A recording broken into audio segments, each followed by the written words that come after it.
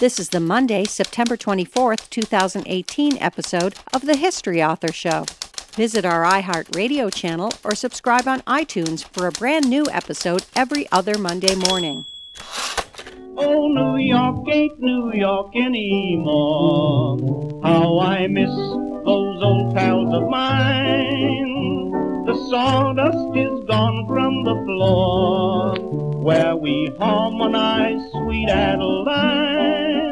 On the east side, west side, things ain't like before. There are tears in the eyes of the regular guys. Oh, New York ain't New York anymore.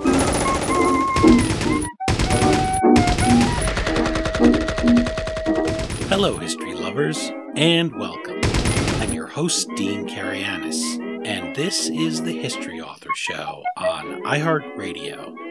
This week, our time machine welcomes aboard the infamous bank-robbing legends Bonnie and Clyde, tearing a gash across 1930s America at the height of the Great Depression. Returning to ride shotgun with us on this crime spree is Jenny L. Walsh, who we chatted with about her debut novel, the origin story, Becoming Bonnie. You can stream that conversation in our archives at historyauthor.com or wherever you're listening now. In that book, Jenny chambered a fictionalized version of Bonnie Parker, who, armed only with her dreams, experiences the crash of the century when she meets her soulmate. But you don't have to have read Becoming Bonnie to enjoy Side by Side. If you want to get to the shooting and the gunplay, pick up Side by Side, a novel of Bonnie and Clyde, and enjoy it right from the first page. In Side by Side, Jenny introduces us to a couple just scraping by in a crippled America. Instead of basking in Bonnie's love, snug in her arms, Clyde is suffering all the privations and abuse you can imagine in a Texas prison. And if you get out, what future do you have? It's never easy for an ex-con to find a job, but at a time when 25% of the workforce is already unemployed, it'll be impossible. And that's what sends our couple right back on the road to what they know best: take the money and run. Jenny L. Walsh is an award-winning advertising copywriter and graduate of Villanova University. Visit her at jennylwalsh.com to learn more about the author and her fictionalized accounts of this legendary duo. You can also follow her at Jenny L. Walsh on Twitter, and note that first name is Jenny with an I. Okay, now that we've locked and loaded, let's pile into that doomed 1934 Ford Deluxe, where we'll find Bonnie and Clyde side by side.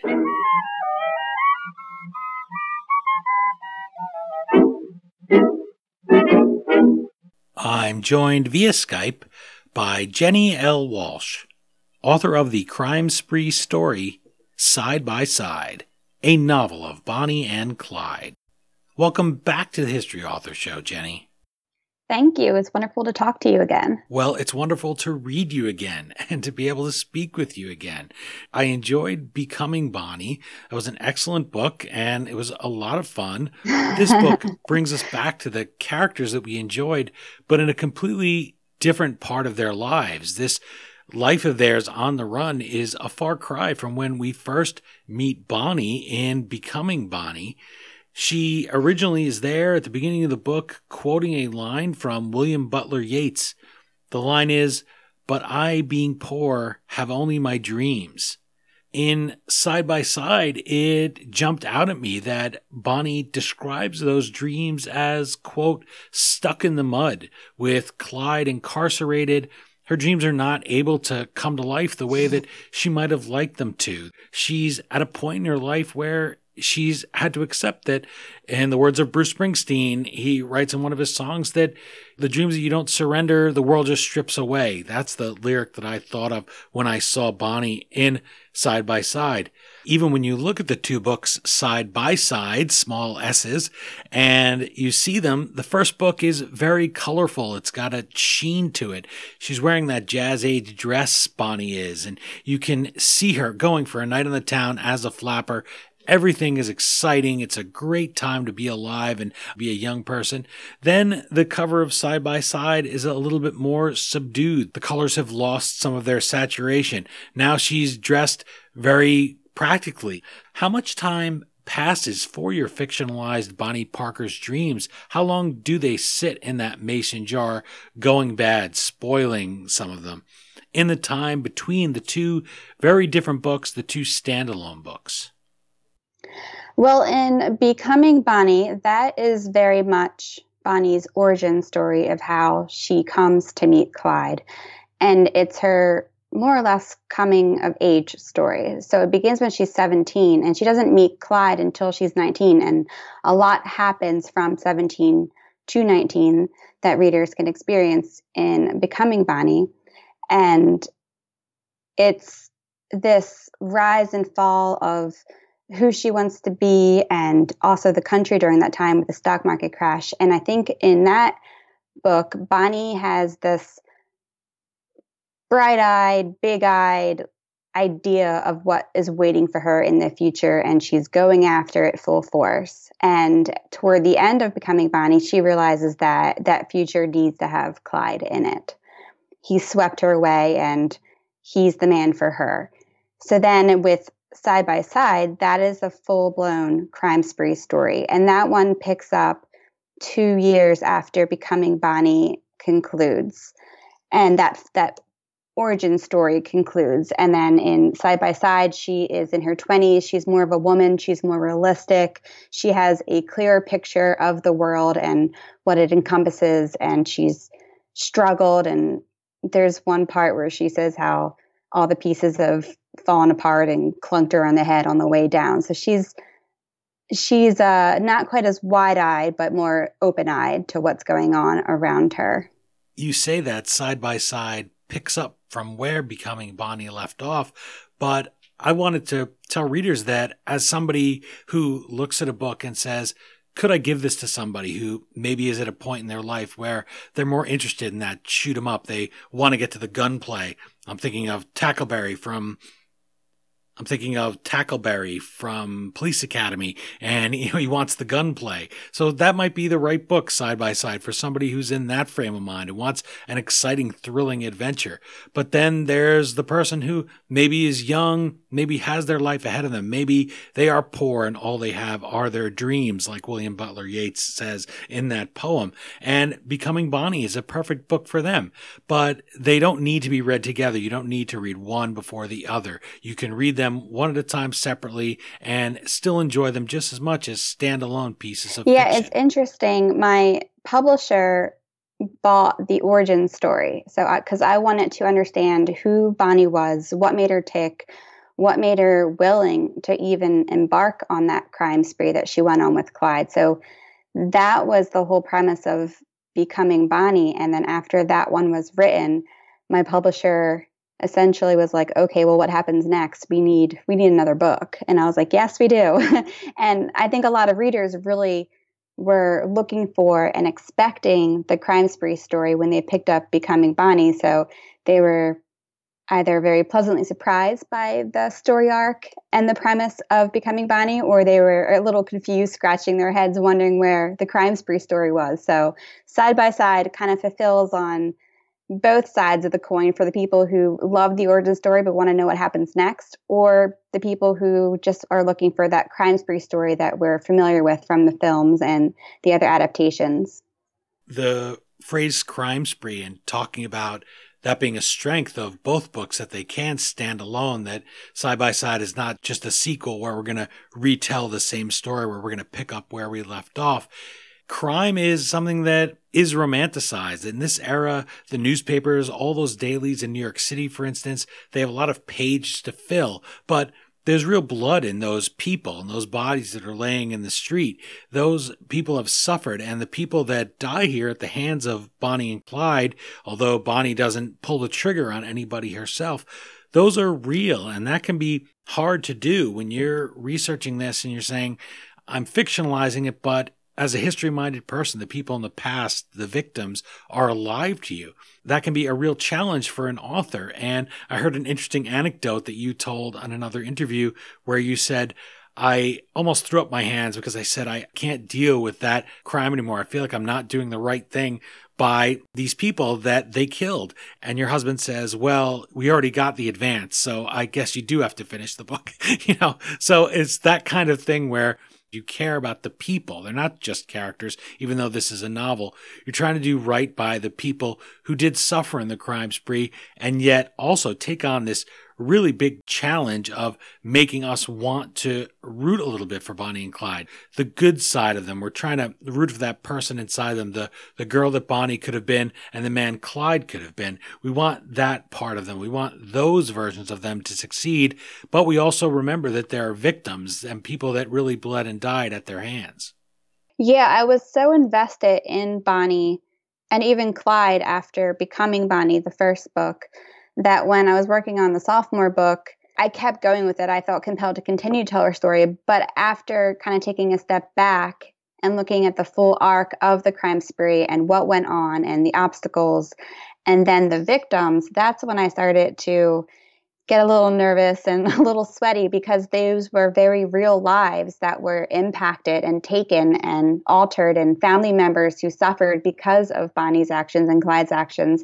And what you were referencing there with my husband was that we had a conversation where I was saying that I felt bad writing about these victims, more or less. And I didn't know if I could continue, and I needed to find a way to do that. And my husband was like, yes, you do, because we already spent a year in advance. So I looked eagerly for ways that I could humanize both Bonnie and Clyde. And they definitely weren't these monsters. I mean, they weren't good. They took lives, and there's no way you can say that's a positive thing. But they had a bit of a moral compass, a little right or wrong in how they approach things. Like you said, Bonnie has never killed anybody. And Clyde even had an approach where he wouldn't shoot until he was shot at. So it doesn't make it right that he shot back, but he liked to wait until he was cornered, more or less. You talk about the suffering that he experienced in prison. That's sort of a murky area. And then that makes it not something you want to forgive, but you can understand where then he's just seeing the badge and then he's just having a problem with authority figures because he has really suffered.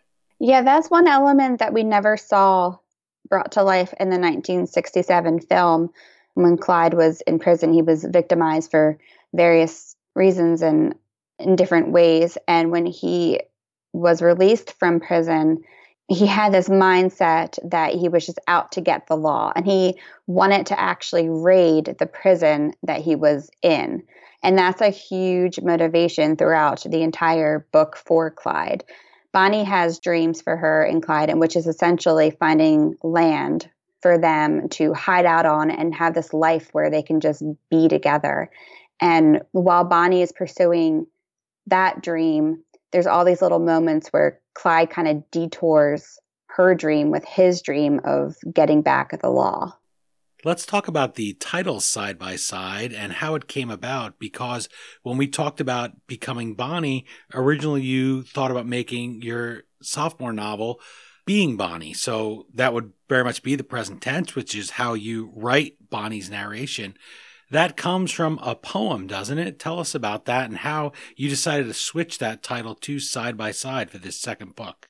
Yeah, as you said, the book originally was going to be Becoming Bonnie and then Being Bonnie. And we originally wanted to tweak it just to make sure that those two books could very much stand alone. They are very different feels, with the first one in the 1920s and the second one in the Great Depression. So we wanted to make sure they could stand alone, have separate identities. And we were trying to brainstorm where the title for Side by Side could come from. And we actually borrowed the words from one of Bonnie's poems. And she says, someday they'll go down together. They'll bury them side by side. To few, it'll be grief. To the law, a relief. But it's death for Bonnie and Clyde.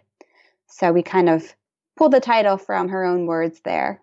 It was nice to be able to find those poems as a writer, I'm sure, and nice to read them. And I'll bet a lot of readers don't even realize that those are her words. They just assume that you put those in her mouth. But she did leave behind this dark poem here. That sounds almost too perfect, but that's real. And that's how she expressed herself. That is a real gift to an author, to be able to write in her own words and apply them. Something like a poem, you can use it in various places. Here you used it in the title of the book. Yeah, and what's very interesting about this poem is that Bonnie wrote it a month prior to her death. So she was foreshadowing a little bit there. So it was something that I was able to use in the book at a very heightened moment to kind of really bring that plot element home. And there's other parts of the book too. Many don't know that Bonnie was prisoned herself. And while she was in prison, she wrote a different poem that helped her decide if she should stay with Clyde or leave him and started a new life. So it was interesting to have that perspective with her own words and then implement it into the mindset of the book. It's something to read a fictionalized version of people that are already so mythologized themselves. For instance, there's a story of Bonnie kicking a man, and you look into it then and you realize that that's not the case. In fact, she was outraged by that. She was kind of, because she, at the time, she had a lame leg, right? So she said, well, I couldn't have kicked somebody even had she wanted to. How do you strike that balance? Because I imagine many people come to you and say, hey, you're writing this fictionalized version and I know what really happened, but even what they think really happened, it didn't really happen. And yet you're coming at it from a fictionalized perspective, almost creating your own legend, and you're doing it honestly under a fictional label.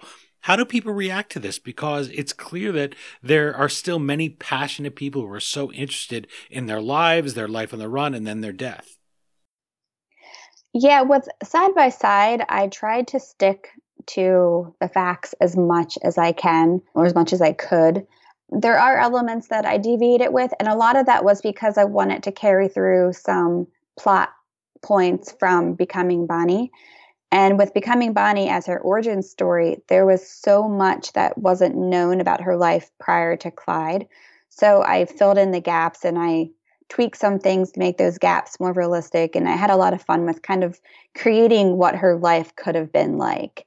So some of those elements that were from the first book, I wanted to make sure I carried over into my sophomore book for any readers who were coming from Becoming Bonnie. But I do have some people who point out the areas that aren't accurate. And I mean, that's fine. It's interesting to see what people and don't know. And I'm an open book. I'll tell people what I changed and why I changed it. I will say that for everything that I did tweak or alter, there was a reason behind it in regards to the storytelling. And how long did it take you to write it? About a year since we spoke last, I think, or more? Well, with this one, I was under contract before I began writing, so the pace was a little quicker, 4 or 5 months to write it. You're writing about the jazz age in Becoming Bonnie, and I enjoyed that. It was a fun read. I mentioned the cover and how jazzy that looked for, it's exactly what it is. You look at it, you know exactly what it is. You can almost hear the music playing in the background. In Side by Side, you're on into that Great Depression, and you mentioned the life of Bonnie and Clyde and them giving up their dreams. They're going through some hardship, very much reflecting the nation that they're in, reflecting America at the time, who thought that any dream was unattainable in the Roaring 20s, right? And then you get the Great Depression and you realize you're going to have to sell a lot of those dreams short. And not to mention, then you're eventually facing World War I, which we know and Bonnie and Clyde don't live to see, but you're seeing skyrocketing unemployment. You're seeing Wall Street suicides, an end to all of those good times. They really reflect that. How did you go about researching that heartbreaking history and keep it from bogging down the narrative? The one thing I really enjoyed as a writer about Side by Side is that it's told through Bonnie's eyes. So it's first person, it's present tense. We're doing and seeing everything exactly at the same time as Bonnie. So I just wanted to make sure that any elements that I included in the book made sense in regard to what she was facing, where she was, who she was with. And if it wasn't something that wasn't on her radar, it wasn't something that made the book. And some of those facts you mentioned for the first book, things as basic as what her full name might have been. You give her the name Bonelin, and you have it be Clyde, that shortens it to Bonnie and gives her that diminutive nickname. Those holes are not there as much here when you're researching their life on the run. And yet you have another challenge. You have things like the pictures that they didn't intend for anyone. And I laughed at that because I said, hey, we can all relate to it. If someone found your iPhone or your computer and started looking at your personal pictures, you probably wouldn't be so happy with some of the things that they found you, and you wouldn't want those pictures in the paper. And yet that's what happens to them. It's a very human moment that we can relate to. You had the opposite almost. You almost had too much information here in Side by Side and had to sift through it. Whereas I felt in Becoming Bonnie, when we talked about that book, you were able to let your imagination run wild and fill in those spaces a little bit more when you were trying to write the plot. Here you had to sift out the truth from the falsehoods as you tried to build a narrative. Yeah, and I think what really drove my decisions with Side by Side was ways in which I could humanize Bonnie. Not necessarily sympathize with her, but just understand her as a human being. And even those iconic photos you just mentioned, they got into the hands of law enforcement and media after the place that Bonnie and Clyde and a couple other people were renting was ambushed.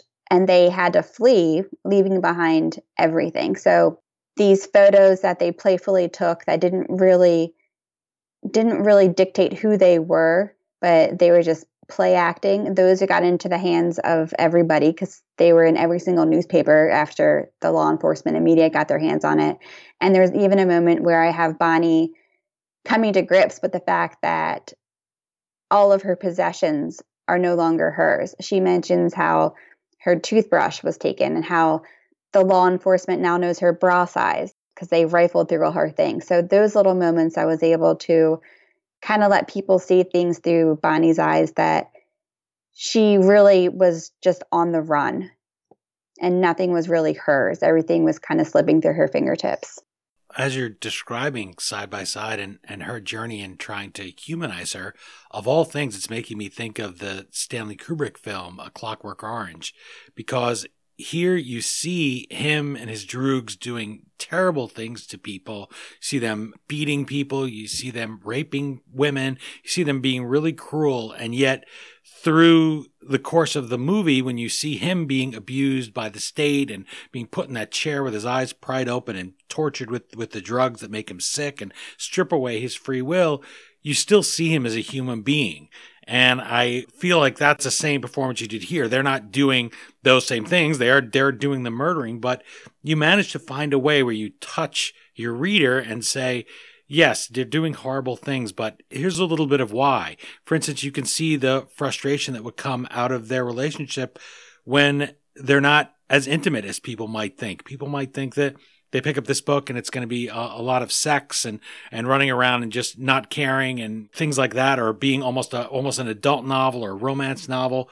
You use that in the book, in the best sense of the word use, to develop their characters and make people sympathize with that, because that's a very human thing. And that's something we've seen in a million movies. We've read it in a million books where, okay, two people are on the run, Sarah Connor, for instance, in Terminator. The next thing you know, the people, because of the stressor in the moment and because they're on the run, they end up in the backseat of the car or in the bed or wherever.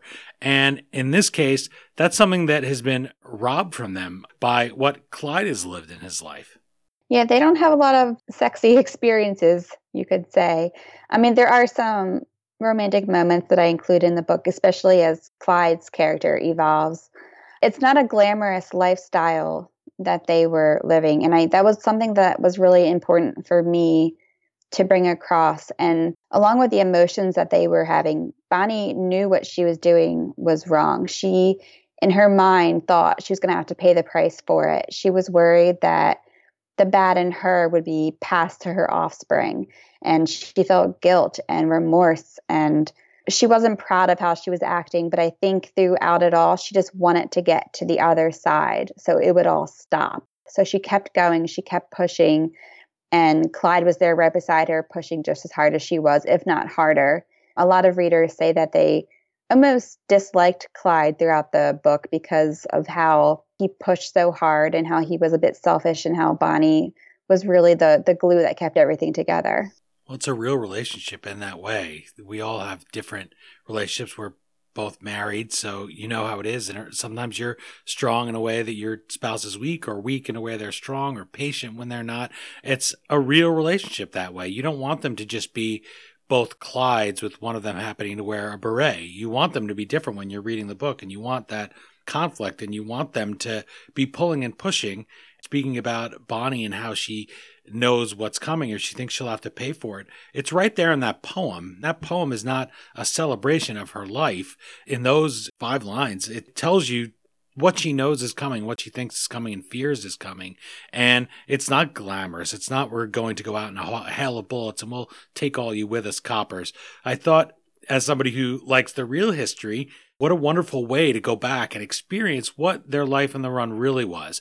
Prohibition wasn't very glamorous. The Depression was not very glamorous. Gang violence, bank robbing, it wasn't something where you're constantly not caring. That's wonderful escapism. But if you want to have a book with some meat on its bones, a story that does make you think and question yourself a little bit and think, where's my humanity at right this minute? Side by Side is great for that, because it's easy to love the good character. It's easy to hiss at the villain, but somebody who's a little complicated, a lady on the run who's writing poetry, a man who's abused in prison and has so much anger with him that you can sympathize with. That was really a wonderful part of this book, and a very different journey from Becoming Bonnie. Yes, Becoming Bonnie has its hardships, but it's a lot lighter.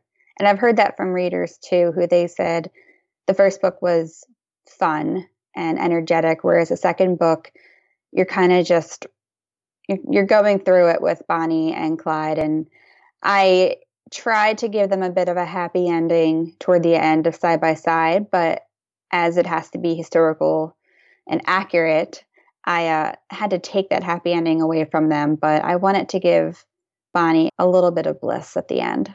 Speaking of Bonnie's poetry and of trying to find a way to have her express herself at the end of the book in a way you felt good about as an author, the voice is so important. The dialogue changing reflects the evolution of a character, which is key to any person, and certainly key in fiction is you have to show some growth.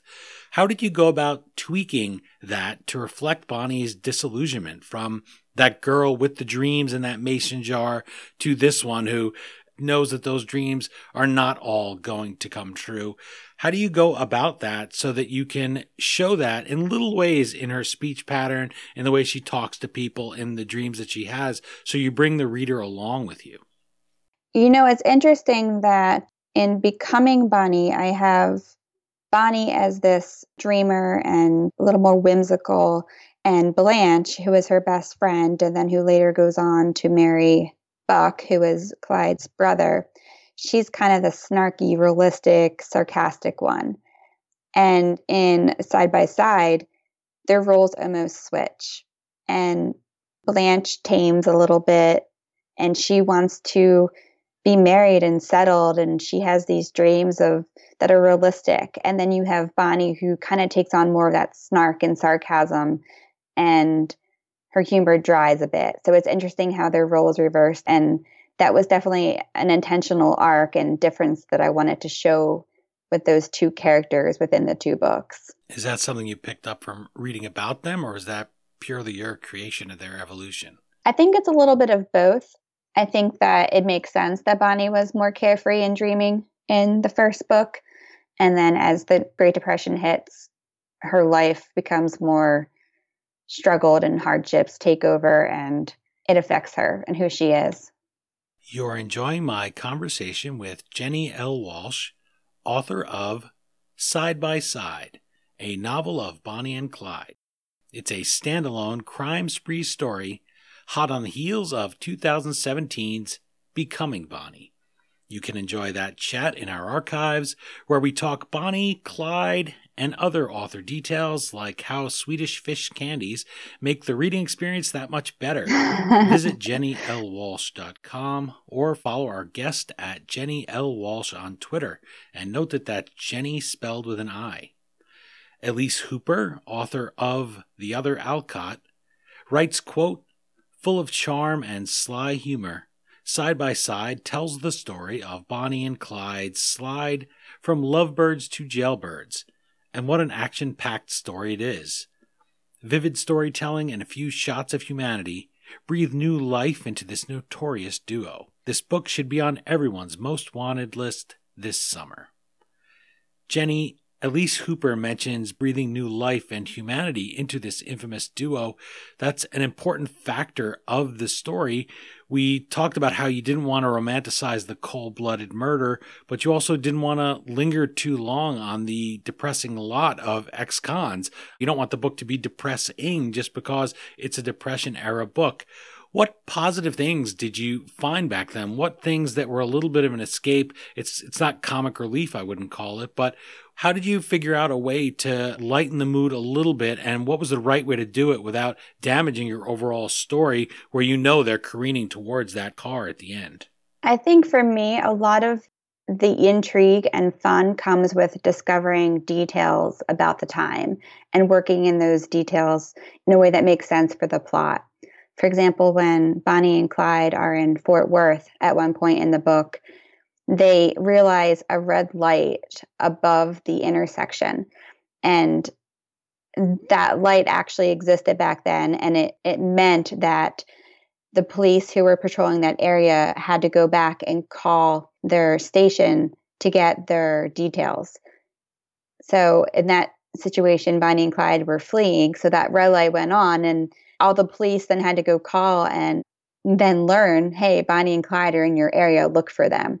So it was interesting to work in those actual details. And another instance is how Clyde has this 16-year-old who runs with them for a little while shinny up a telephone pole to cut the wires, because in those days when wires were cut, that's it. And they had this head start to get to where they had to go, because the town that they were currently fleeing had no way to call ahead to the next town. So adding those details was just a lot of fun for me. And then I also worked in some personal moments. There's one point where Bonnie and Clyde have to create an alias when they're checking into a hotel. And I was able to use different celebrities of that time to essentially create my grandparents' name. So in the book, they checked in as my grandparents. And it was a fun moment because I shared that with my grandparents, and my grandfather put the bookmark right on that page so he could always find it. So I add in those little personal moments too. I am always interested in things that authors do to keep themselves motivated and keep themselves interested and amuse themselves by putting little stories in there that no one else may ever get. You're fortunate that you were able to share it with the people who were the source of the joke. It's great to be able to keep yourself motivated, and then it also shows that that's part of your writing, because in your writing, you want people to never feel like, I was liking it to a fat guy swimming across a pool. If you listen sometimes to radio hosts who aren't very good, they'll sound like, oh my gosh, I'm so tired. I can't wait to get to a noodle where I can float, or sometimes they have a bar in the middle, or get to the stairs, because I just can't swim anymore. And they're exhausted and panting. And that's the kind of thing where when you read a book that's well paced, something bad may happen. It's going to happen in the course of a book that's about Bonnie and Clyde, but you never feel like, oh gosh, I just want to skim ahead. And that's a high compliment to your writing from my point of view. Yes, thank you. We note in the book as we're reading, we don't see Bonnie kill anybody. In fact, in real life, she doesn't kill anybody. That helps further soften any anger we might feel for a viewpoint character. Another way you show her softer side is through her song, through those poetry that we talked about. The title of the book, it comes directly from the poetry. All that seems very real, but so does the pain. The pain seems real. And I found myself realizing I never thought about, even when you see the bullet-riddled car, maybe you think that, wow, that must have hurt. But I wanted to ask you to read one of those passages that captures some of that pain, some of that struggle that you include so that we can get to know just what Bonnie and Clyde will be meeting, just who these people are. So if you could set up that clip and read it to us, I would appreciate it. Yeah, so this clip actually comes a little before the pain. And another way I guess I keep the book interesting for myself, and I mentioned including some personal details, and this segment actually includes a personal moment, and I think others can relate to it as well, which is something that intrigues me because even though this is historical fiction, I like it to have a contemporary feel and a feel that people can relate to. And ever since I was a little girl, being driven down the road and then later driving myself down the road in a rainstorm, and then you go under a bridge or through some kind of coverage and then the rain just stops until you pop out the other side. And I've always felt that was such a strong, powerful moment that just for that blink of an eye, it's just quiet and then you're hit with the rain again.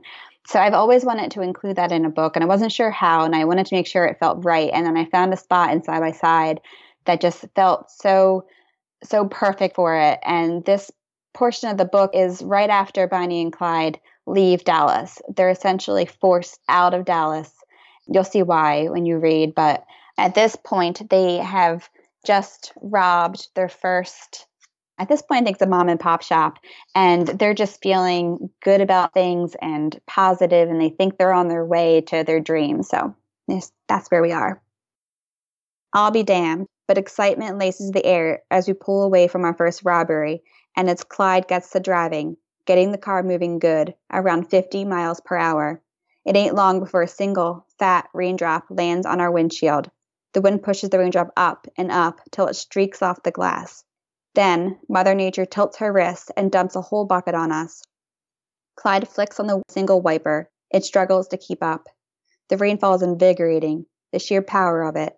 Clyde feels it too, leaning closer to the windshield to get a better vantage point of the sky. Where'd that come from? He asks. The barrage of rain nearly drowns out his voice. I shrug, not minding. The road is straight, lined with trees, leading toward a covered bridge. And I haven't seen such awe on Clyde's face since before he was locked away. He adjusts his legs, pressing harder on the accelerator. I let out a gleeful noise, exaggerating the force of the movement pushing me against my seat. The rain pounds. The rain roars. We drive into the covered bridge, and it's quiet. Just like that. Abrupt, sudden, powerful. It's a moment I commit to memory, feeling as if right now, Clyde and I already live on our own little world where nothing can touch us, not even Mother Nature.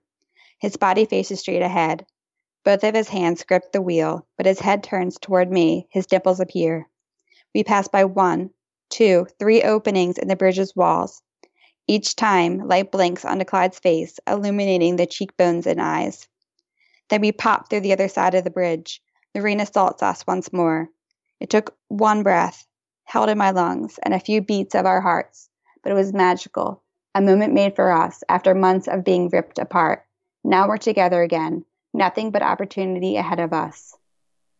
They're completely alone, not just in the car, but in the world in that moment. It feels like when you're reading it, it really takes you inside there with them, and you're watching them, watching the rain. They have so few moments in their lives. That says so much. That's a moment that really, it's one that you linger over. You know how books, obviously, you read them, and then sometimes there's some of those moments you say, that's one that I sit with. And I'm glad you chose that one for that reason, because we can relate to that. You have that one perfect moment that people talk about, and then you realize they're going to have so few. And even though they're just coming from committing crime and killing people and all of these things, that's a human moment where I think you fight to be the best version of yourself, hopefully, in life, and you want that for other people. And for them, they're fighting for that, and they get that one moment, but it just can't last forever. It's that brief moment. Everything is held back, and there's suddenly silence where you didn't even realize how loud the rain was. So what a wonderful detail to put in there. What a wonderful moment to give them. You talked about wanting to give Bonnie a little bit of happiness or a happy moment. You give her one there where she has a special moment with him that he'll never share with anybody else. Yes, and then it's all downhill from there. Well, the rain gets heavier, so to speak, right? Yes. You mentioned Blanche, and we met her before in the first book, Blanche Barrow now. she returns in Side by Side, and their roles reverse a little bit. There's a point in the gunfight or a gunfight for them, where Bonnie is saying they're all praying, and she hopes God hears Blanche's prayers the loudest. And I thought that was a very key detail. It's a really revealing detail, I guess you'd say. It would be so easy to have gotten rid of Blanche and just focus on Bonnie and Clyde, to just keep them in that car under that bridge and say, let me get rid of these ancillary characters, especially since we now know you were writing on a bit of a deadline. Why did you keep Blanche along for the ride, or did she, as such a vivid character, decide, hey, I'm getting in the car and you're not getting me out. I'm going with you and I'm going to be in your next book too. How did she help you flesh out that central relationship in the book, and why did you keep her around on the team, other than, I guess, just historical reasons? Yes, I mean, it was historically accurate, so there's that. But Blanche was such a special character to me. Her voice was always so strong in my head, and I've mentioned this in other interviews, but I actually wrote Bonnie's voice to counter Blanche's. Like, Blanche's spoke to me first. So she was just someone that I wanted as much as possible in the book, but she, in real life and in the book, was a very reluctant part of the crime spree. She wanted no parts of it. She just wanted to be with Buck, to have their own space, to do their own thing. And Bonnie and Clyde convinced them that they needed them to be with them for their sanity. At the point where Blanche enters the book, Bonnie's been running with Clyde for about a year and a half. She just wants normal. She wants her best friend. She wants to laugh and those moments of happiness again. And she had that with Blanche. So she's so eager to hold on to it again. But as things, I guess, dissolve throughout the book, Bonnie then begins to feel a lot of guilt about what Blanche faces and how the crime spree is affecting Blanche. And that the part that you referenced where Bonnie hopes God hears Blanche's prayers the loudest is because Bonnie just wants Blanche to be happy and out of this lifestyle. But how everything zigged and zagged does not end up good for Blanche, and she just feels a lot of guilt over it. You mentioned wanting a simple life, wanting to go off and have a family and not have this life on the run. Bonnie is casually stated as having sought fame. People just accept that as a fact about her. And I thought maybe it was one of the murky ones there. As I was reading the book, I try to separate some of that fact from fiction. And I'm fortunate that I get to speak to the author. So I get to ask you for the skinny, such as you're able to figure it out from what was a lot of dailies making stuff up outright often, as most people know, listen to the show. And even still today, there's a lot of facts that aren't right in the first draft of history. People want to sell newspapers back then. They want to get clicks now.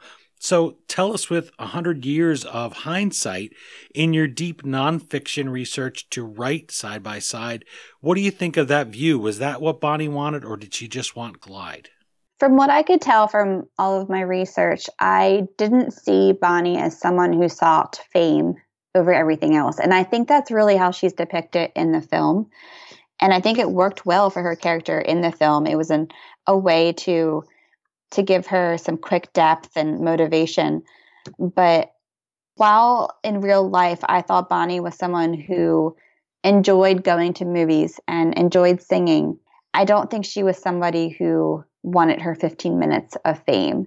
And I think when the photos of her were released to the media and they were popping up in every newspaper, I think she dreaded it. There's actually one account where Bonnie and Clyde had taken a police officer hostage. And before she released him, she made the officer promise that he was going to go tell the media that those pictures did not accurately depict her. So I don't think someone who was all after fame would have been so defiant against those photos. The cigar picture, mostly, right? Yeah. Yes. She tells them ladies don't smoke cigars. She didn't want people to think she was running around smoking, right? Right. That comes across in the book certainly as it wasn't a moment where she's trying to manage her image. She's just trying to take possession of herself, which I think is something that we can all relate to as readers, where she doesn't want people telling her who she is, and she doesn't want this caricature, and maybe she does see this slow-moving fate that she writes about in that poem. She just wants to get things right. She wants people to know who they are. And I come back to that poem again and again. You were kind enough to read it, but I had it written down because I wanted to definitely get to it, because it does tell us about her. It tells her about her fears, about her hopes, and how she sees this caricature of her being created and then being tried in the court of public opinion, and she knows what the ultimate outcome is. Really a great topic for a book, really a rich character.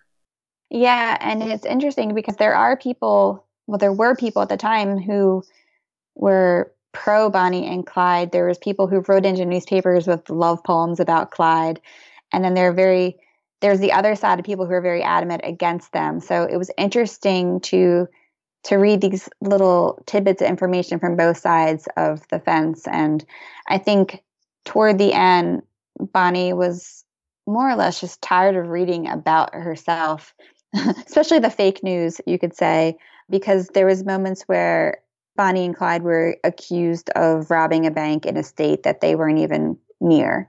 And the media was doing it just to sell papers.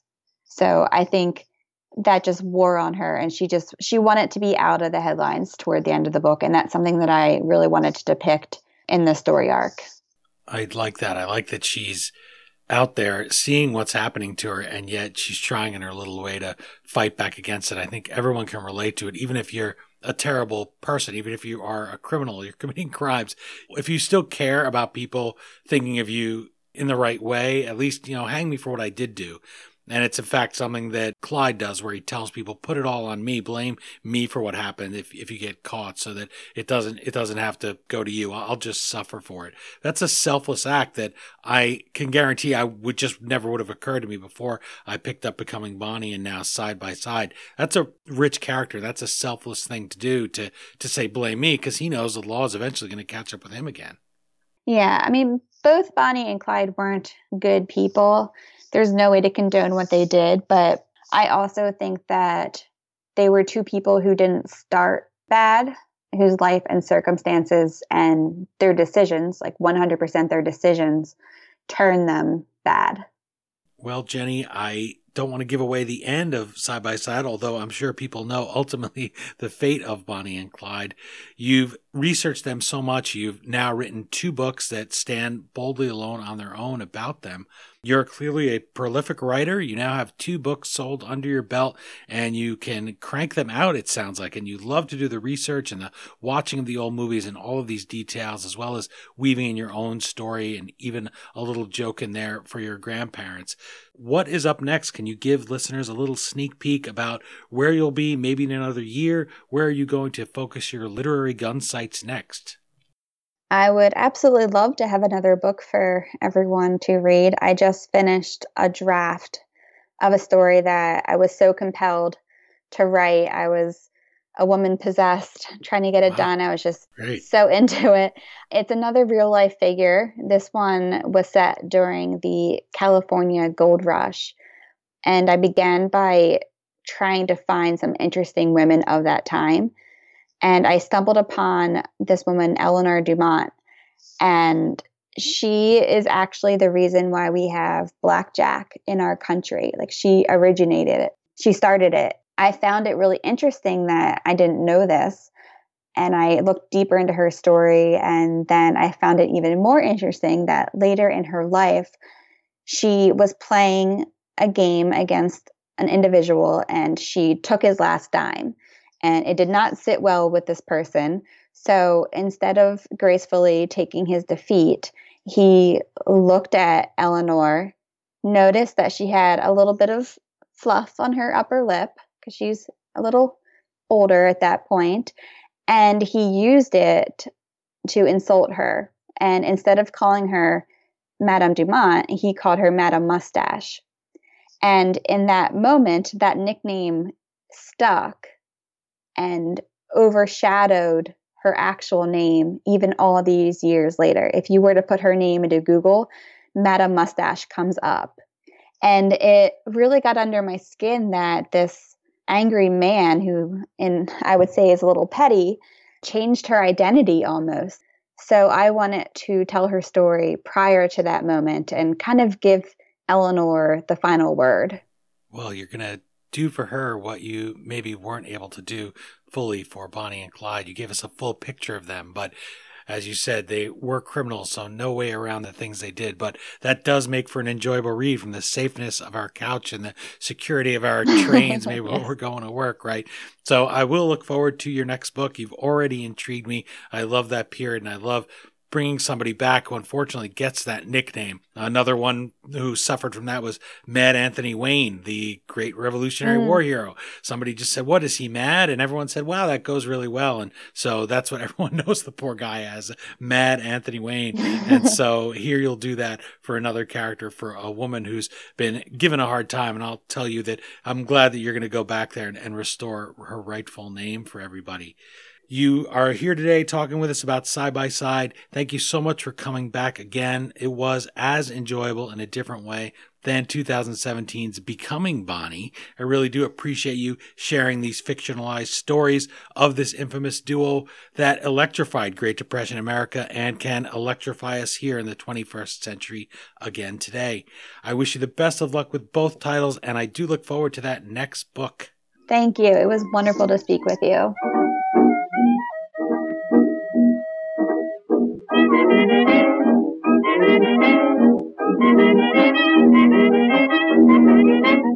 Again, the book is Side by Side, a novel of Bonnie and Clyde. As always, you can find the Amazon link to purchase your copy at historyauthor.com, and we hope you will click through there, or even navigate using the Amazon banner on our homepage the next time you purchase anything from Amazon. You go to historyauthor.com, that banner shoots you through to Amazon, and Amazon.com gives us a small portion of every dollar you spend at no additional charge in your shopping cart. For just those few extra clicks, you can help us keep the flux capacitor on our time machine humming like usual. Thanks to Jenny L. Walsh for joining us a second time and for giving us another fictionalized story of Bonnie and Clyde's life on the run. Remember, you can enjoy our chat about her first novel, Becoming Bonnie, at historyauthor.com or wherever you're listening. Visit our guest at jennylwalsh.com and follow Jenny L. Walsh on Twitter. You can also let us know what you think. You can also let us know what you think of either of Jenny's books and the interviews on Twitter at HistoryDean, on our Instagram page, or at facebook.com/historyauthor. That's it for this outlaw installment of the History Author Show. I hope you'll join us for our next all-new interview right here on iHeartRadio.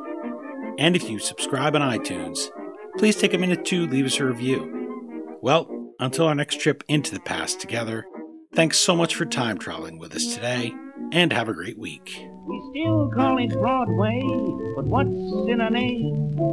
Take it from Georgie, it isn't the same. On the east side, west side, things ain't like before. There are tears in the eyes of the regular